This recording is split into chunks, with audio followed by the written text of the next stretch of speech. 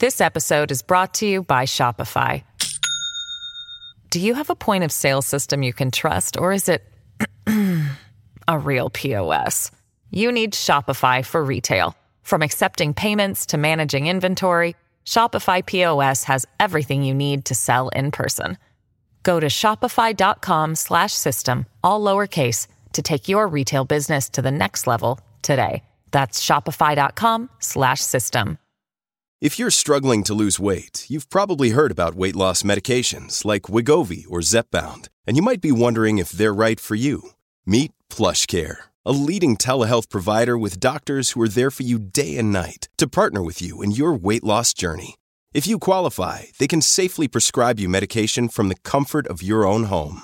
To get started, visit plushcare.com/weight loss. That's plushcare.com/weight loss. plushcare.com/weight loss. Ryan Reynolds here from Mint Mobile. With the price of just about everything going up during inflation, we thought we'd bring our prices down. So to help us, we brought in a reverse auctioneer, which is apparently a thing. Mint Mobile Unlimited Premium Wireless. How to get 30, 30, bit to get 30, bit to get 20, 20, 20, bit to get 20, 20, bit to get 15, 15, 15, 15, just $15 a month? Sold! Give it a try at mintmobile.com/switch. $45 up front for 3 months plus taxes and fees. Promo rate for new customers for limited time. Unlimited more than 40 gigabytes per month. Slows full terms at mintmobile.com. Welcome to the New Books Network. Welcome to the New Books Network. I'm Stephen Pimpera, host of the Public Policy Channel, and today we welcome Rohit Khanna, who joins us to talk about his new book, Misunderstanding Health: Making Sense of America's Broken Healthcare System, new from Johns Hopkins University Press. Rohit, welcome. Well, thank you, Stephen. It's a pleasure to be here, and I'm delighted to spend some time with you and the listeners. Excellent.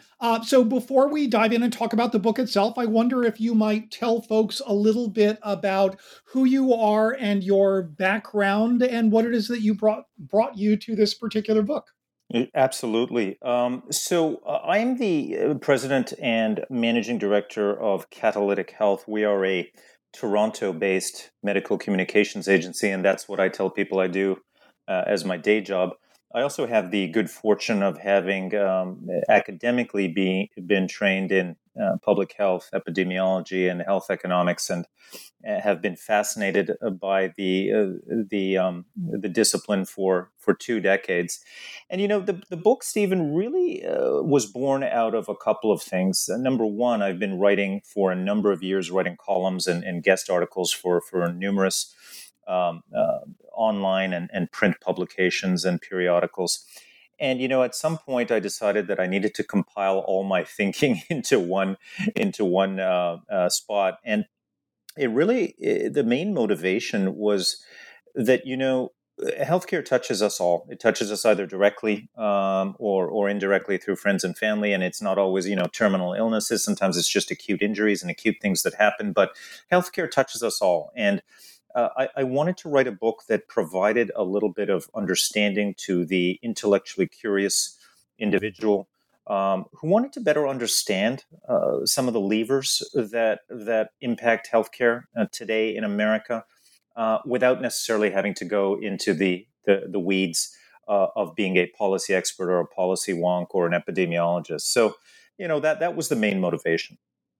Terrific. So I think it's fair to say that the theme of the book is complexity, and you undertake to show us the ways in which that complexity plays out and the ways it affects those of us who are interacting with the system, sort of at the patient level, across 18 chapters that cover 18 separate topic areas. We won't have the opportunity to work our way through all 18 of those chapters, but why don't we move through as many of them as we can in the next half hour or so? And I wonder if we might start with your thoughts on the role that drug companies play and drug pricing plays. I think that may be one of the places where people's own personal experience may inform, if nothing else, their frustration and their inability to make sense of what seems to be going on. So what should we know about drugs and drug pricing and how this plays out in the system? Yeah, no, that's a great question, Stephen. And obviously, I mean, it's a very timely question given that, President Biden articulated his vision for how the United States might lower prescription drug pricing as part of his Build Back Better agenda. And I think that was just last week. And, let's be clear. We have known for decades that drug prices were and are a big part of the healthcare problem.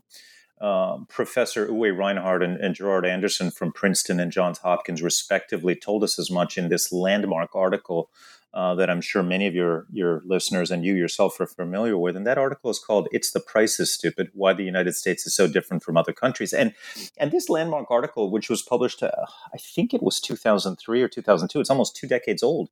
It looked at America's healthcare spending in relation to other OECD nations. And so what we came out with, and by the way, that work has been replicated by other authors over the decades. And what we came out with, Stephen, is a clear vision for the fact that drug pricing is a significant driver of healthcare cost. It's not utilization, as some people have said. It's not the difference between primary care and specialty care. Does the U.S. have more specialists versus family care, primary care physicians and family physicians compared to other countries, and so on and so forth? That the real driver is drug pricing, and many administrations have tried to pull 2 or 3 different levers. Number one, allowing Medicare to negotiate with drug companies for bulk drug discounts. And that's never worked. And we spend a lot of time talking about the Affordable Care Act, aka Obamacare, and some of its shortcomings, for better or for worse. But we often forget, Stephen, that I guess the linchpin of George Bush's administration back in 2003 was the signing of the Medicare Prescription Drug Improvement and Modernization Act, the MMA. And within that act, as you know, it was prohibited for Medicare to negotiate drug discounts with manufacturers and pharmaceutical companies. So that's been one lever that we've always tried to pull. The other lever we've tried to pull, which I find ironic sitting here in Canada today, is that we've tried to look at drug importation from Canada.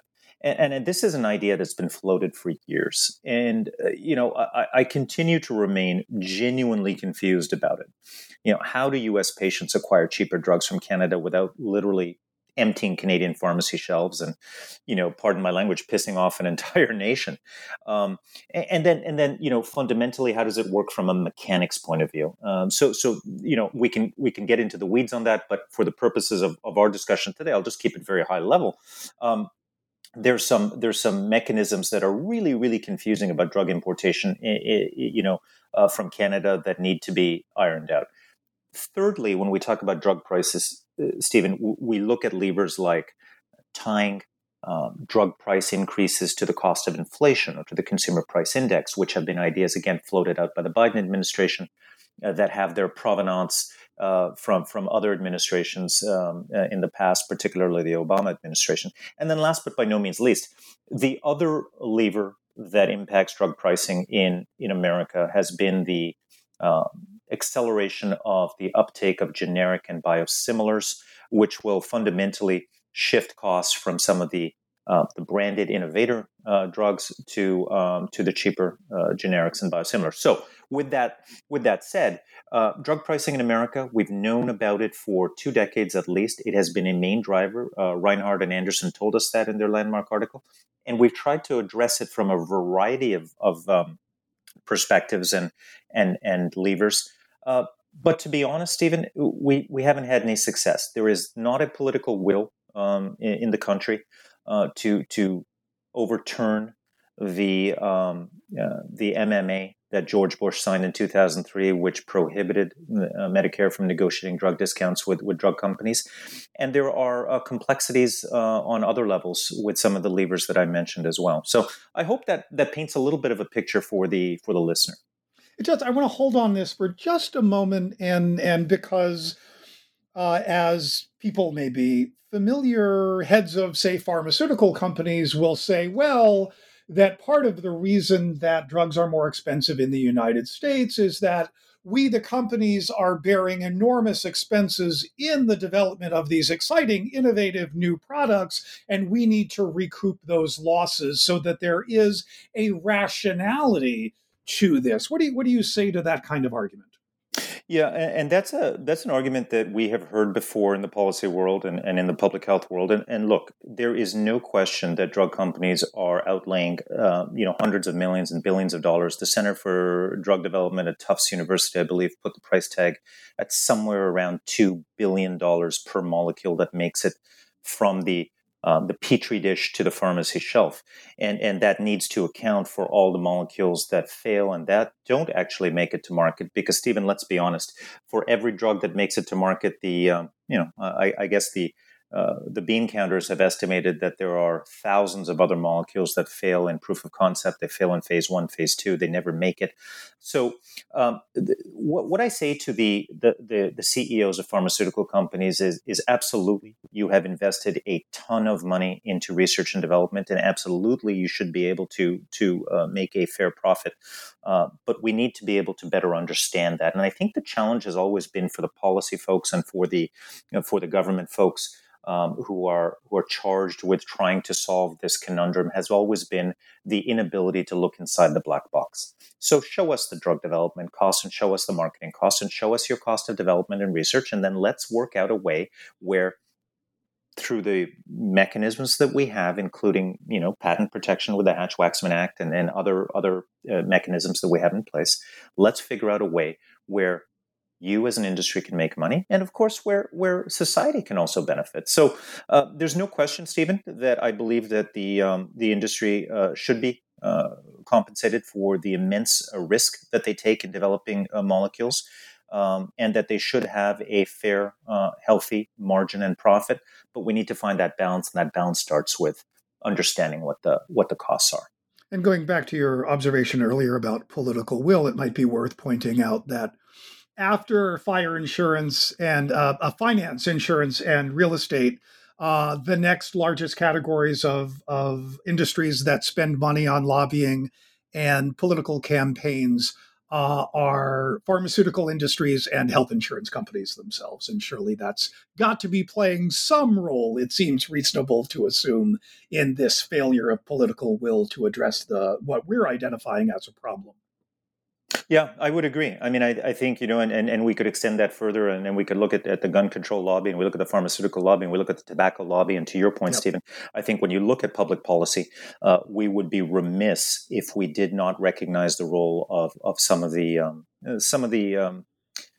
interested parties and the role that they play, the outsized role that they play in influencing legislation, for sure.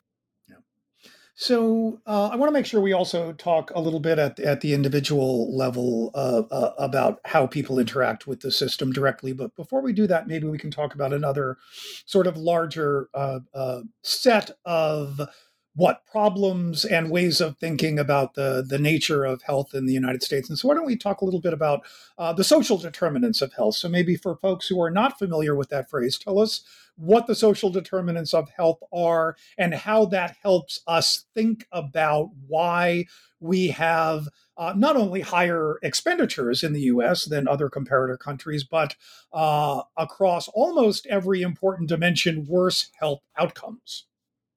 Yeah, and again, a really, really germane point, Stephen. So social determinants of health are fundamentally economic and social conditions that influence our health status. So everything from, where you live, the neighborhood in which you live, your access to public transport, your ability to get, food at a local grocery store, your exposure to crime. Those social determinants of health, to your point, and to the larger, policy issue, are significant drivers of health status within communities in America and, for that matter, around the world. And when you look at some of the data that we have seen on social determinants of health and why the U.S. lags its European and Canadian, Japanese, Australian peers, there's a couple of things that become eminently obvious to somebody who looks at this data. Number one, the U.S. is an incredible outlier in terms of its per capita spending on healthcare. I think it's somewhere in the neighborhood of 18 to 20,000 per person, and spending about 18 to 20% of total GDP. Which the second country on that list is, I believe, Switzerland, if I'm not mistaken, and they are in the 10% range. It's almost double the spending on healthcare per capita in the U.S. than there is in some of the other OECD nations. And what you get for that, to your question, is you don't get improved outcomes by any measure. And again, we could argue that we are not looking at the right measures, or that there are different outcomes that we ought to be looking at in order to make a better determination. But given the measures we have, life expectancy at birth, life expectancy at age 65, maternal mortality rates, hospital admissions, 30-day readmissions, et cetera, et cetera, et cetera.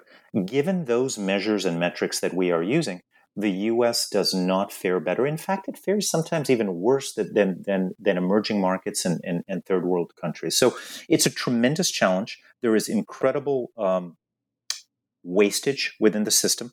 There are issues that manifest themselves within the U.S. healthcare system that need to be corrected, be it drug pricing, be it the ability for Medicare to negotiate with drug companies, be it how we compensate physicians and nurses, be it the shortage that we have of allied healthcare practitioners, pharmacists, physical therapists, occupational therapists, et cetera, et cetera. I mean, there's a host of problems that continue to this element of lower outcomes that the U.S. seems to be achieving or obtaining or getting relative to some of their European counterparts, and that's a larger discussion that obviously has many factors that are related to it. This may be one of the places where we can see in which health policy interacts with other kinds of differences in U.S. social welfare policy compared to, say, those other OECD nations. And I am thinking, we are recording this interview in the summer of 2021, as we are, depending on how you do the math, in the midst of a fourth COVID surge. And one of the things that people have been puzzling over is, right, how do we explain people who are unwilling or reluctant to be vaccinated? And we know that some of those people are concerned about the ways in which potential side effects of the inoculation will render them ill enough for a day or two that they will have to miss work, and are unprepared economically to do that, right? So it's a sort of the failure to have broader sets of social support also interact as we think about sort of these larger structures that may account for these worse health outcomes. This episode is brought to you by Shopify. Do you have a point of sale system you can trust, or is it a real POS? You need Shopify for retail. From accepting payments to managing inventory, Shopify POS has everything you need to sell in person. Go to shopify.com/system, all lowercase, to take your retail business to the next level today. That's shopify.com/system. At Evernorth Health Services, we believe costs shouldn't get in the way of life-changing care, and we're doing everything in our power to make it possible. Behavioral health solutions that also keep your projections at their best? It's possible. Pharmacy benefits that benefit your bottom line? It's possible. Complex specialty care that cares about your ROI? It's possible. Because we're already doing it. All while saving businesses billions. That's Wonder made possible. Learn more at evernorth.com/wonder. Your brain needs support, and new Ollie Brainy Chews are a delightful way to take care of your cognitive health.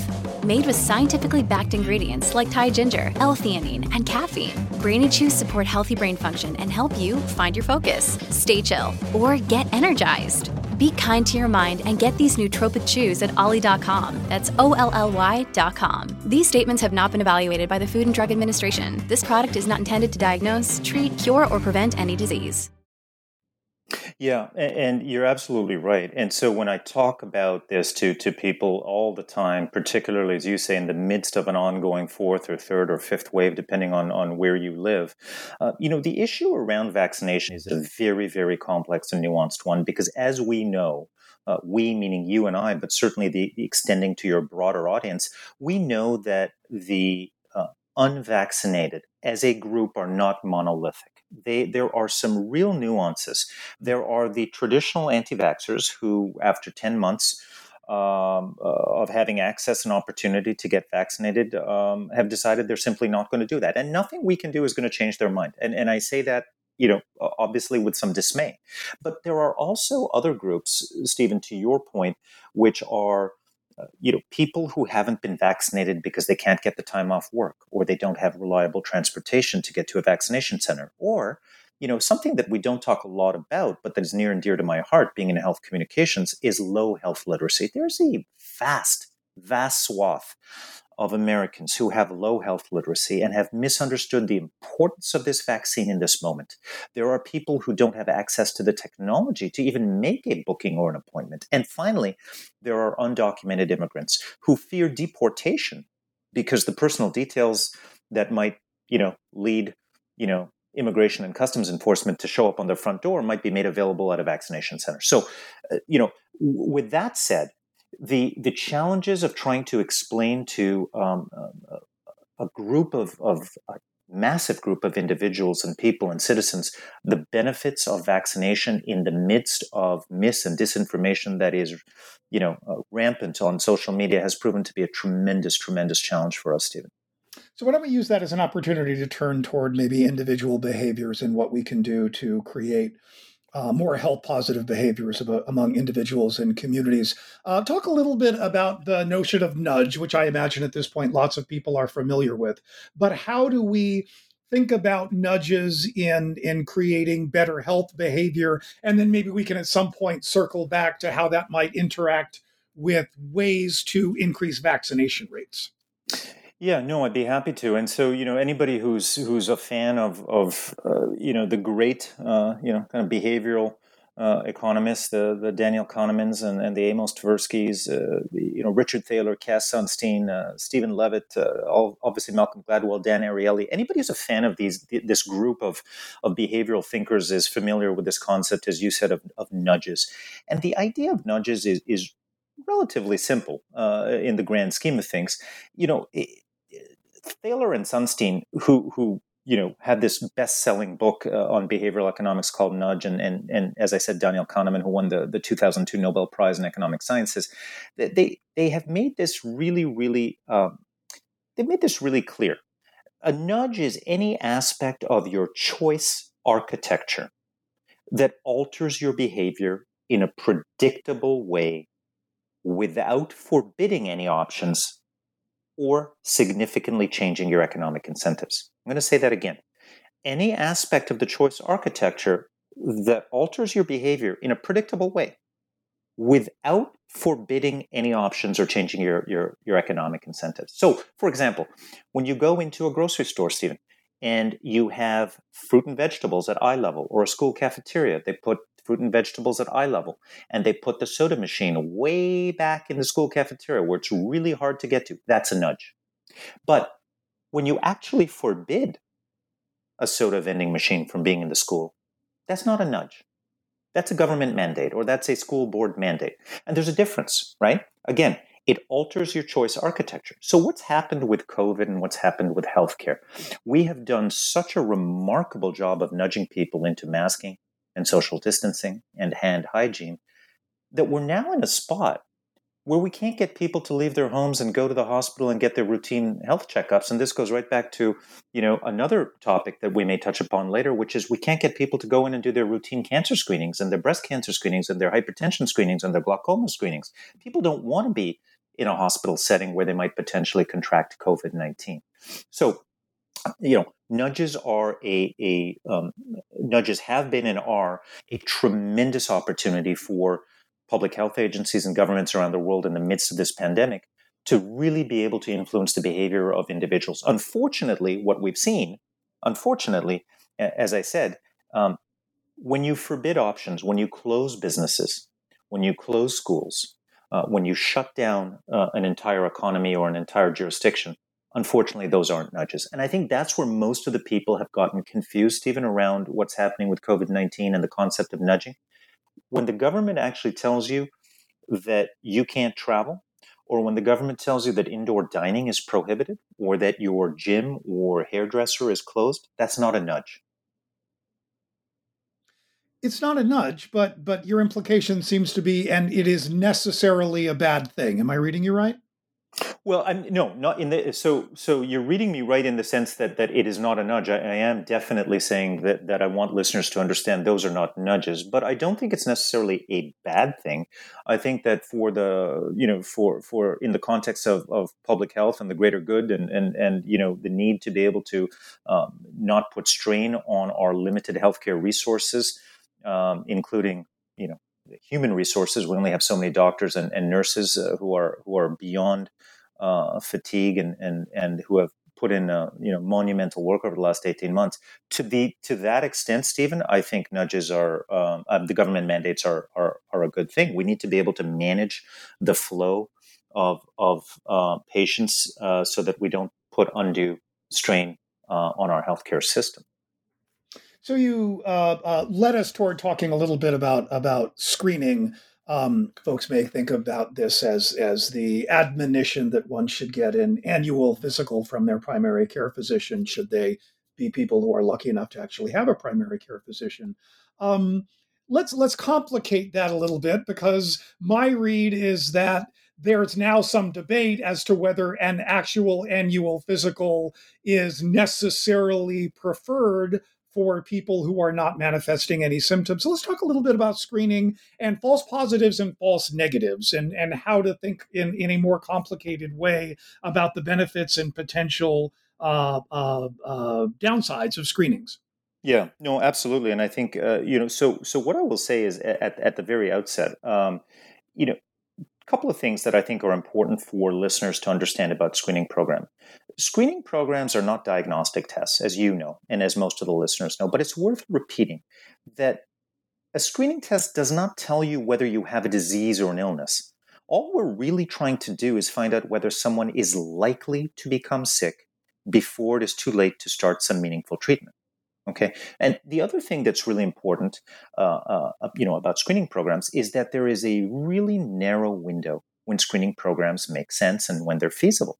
And so, for example, if you think about the time between the biological onset of the disease has started, let's say breast cancer, and the detection of the disease by symptoms, let's say a lump in the breast, that's known as the detectable preclinical phase.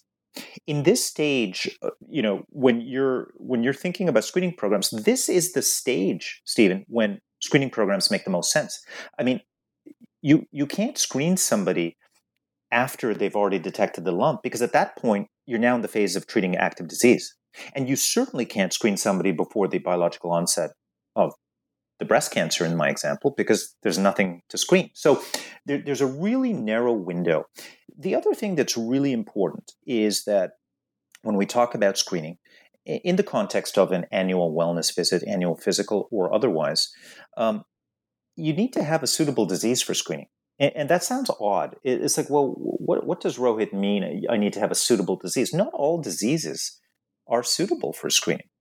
Using blood pressure to screen for hypertension is a great example of a screening program where early detection, diagnosis, and treatment have favorable outcomes. Glaucoma is another one. I mentioned breast cancer. But look, there's some diseases, Stephen, like ovarian cancer and pancreatic cancer. It's not that we don't want to detect these diseases early. It's not that we're not desperate to intervene and try to reduce mortality. It's simply that these diseases are highly fatal. And early detection before symptoms develop has little impact on mortality. So I know you wanted to talk about false positives and false negatives and all that stuff. So I don't know if you have a specific question, Stephen, or you want me to kind of talk a little bit about it. Well, actually, so ignore the false positive, false negative prompt, and let's hold on that. And if you can sort of bring us back to where we started, which is talking about the costs in the U.S. healthcare system. So how do we connect this to the ways in which Does this cause us to spend more money the ways in which we deal with screening in the U.S.? Yeah, that's a great question, and so the short answer is yes and no. It can. In all likelihood, we do spend more money with screening programs, not only because the screening program itself has to screen millions and millions of people, but because of a very, very nuanced entity that occurs within screening programs, and this is where I'll kind of tie in, the false positive for a moment and the false negative. When I go for a test and I screen positively, for the test, and let's just use an example, and this is an example that I use in the book I wrote, Misunderstanding Health: Making Sense of America's Broken Healthcare System.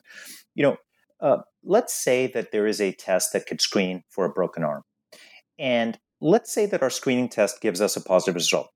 The test predicts that I have a broken arm, and I order an X-ray, and it confirms the result of the screening test. I indeed do have a broken arm. Well, that's great. In the parlance of epidemiology, this is what we call a true positive.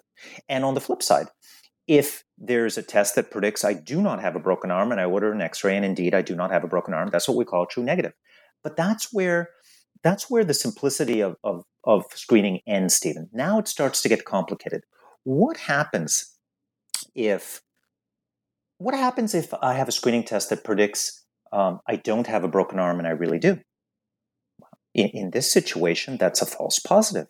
What happens in that situation? I see the doctor for follow-up visits. I might take time off work. I might get some, I might have some pain, some anxiety, and I would incur cost in the system. So screening programs, by their very nature, will incur cost in the system because the screening program itself is a heavy undertaking. But there's also hidden costs. I hope that makes a little bit of sense.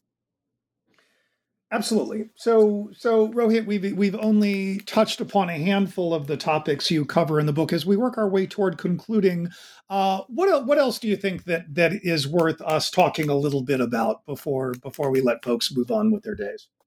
Yeah, very much appreciate the time, Stephen. And I think, when I look at some of the implications of a broken healthcare system in America or anywhere, to be honest, there's a couple of things that I really think about. And number one, it's the role of artificial intelligence in healthcare. How is that going to fundamentally change diagnosis, detection, and treatment of diseases in the next 10 or 15 years? And there's a chapter on that in the book called Ghost in the Machine, where we really talk about, the notion that artificial intelligence has some fundamental problems and it lacks some oversight.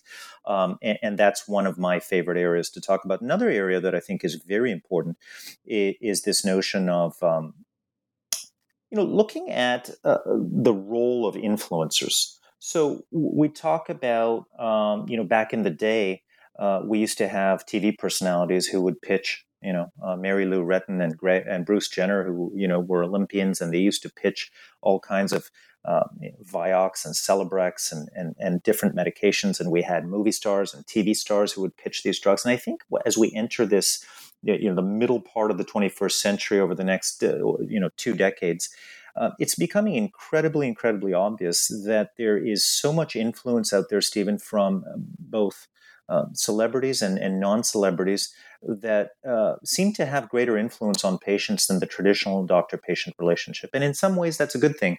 But in some ways, that's a very, very dangerous thing as well. And we need to keep our eye on it. We need to find a way to regulate how this influence happens and the implications it has on access to care, seeking care, or avoidance of care. And so those two topics are ones that are things that I think we should keep our eyes on. And on that last point, of course, going back to what we were talking about earlier, it's this development of these extraordinary new, complicated and often siloed networks of information sharing that have allowed misinformation about vaccines to spread so effectively among certain populations and lock people into an information loop that shields them from the expertise that could help them make more informed, more research-based decisions about their own healthcare. Yeah, I fully agree with you. I mean, I think, we've seen this not only in the current environment with SARS-CoV-2 and the COVID-19 pandemic, but we've also seen this for a number of years rear its ugly head in other healthcare domains, and we have known that there are a large groups of individuals out there who are averse to expert opinion. They are averse to scientific information, and it's exacerbated, obviously, as we've said, with the speed and scale of social media. We have been speaking with Rohit Khanna, who has been talking about his terrific new book, Misunderstanding Help, Making Sense of America's Broken Healthcare System, new out from Johns Hopkins University Press. This is the New Book Network. I'm Stephen Pimpare with the Public Policy Channel. Rohit, thank you so much for joining us today. Thank you, Stephen.